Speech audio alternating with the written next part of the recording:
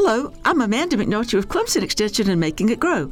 Resin from trees in the spruce genus was the source of the first commercial gum in our country, state of Maine Pure Spruce Gum.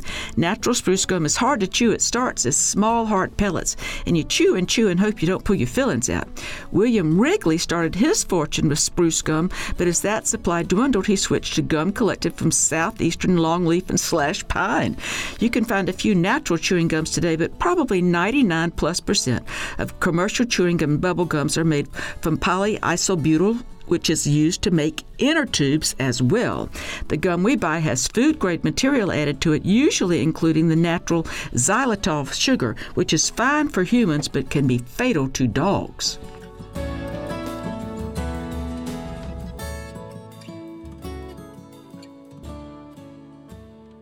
Funded by South Carolina Farm Bureau and Farm Bureau Insurance.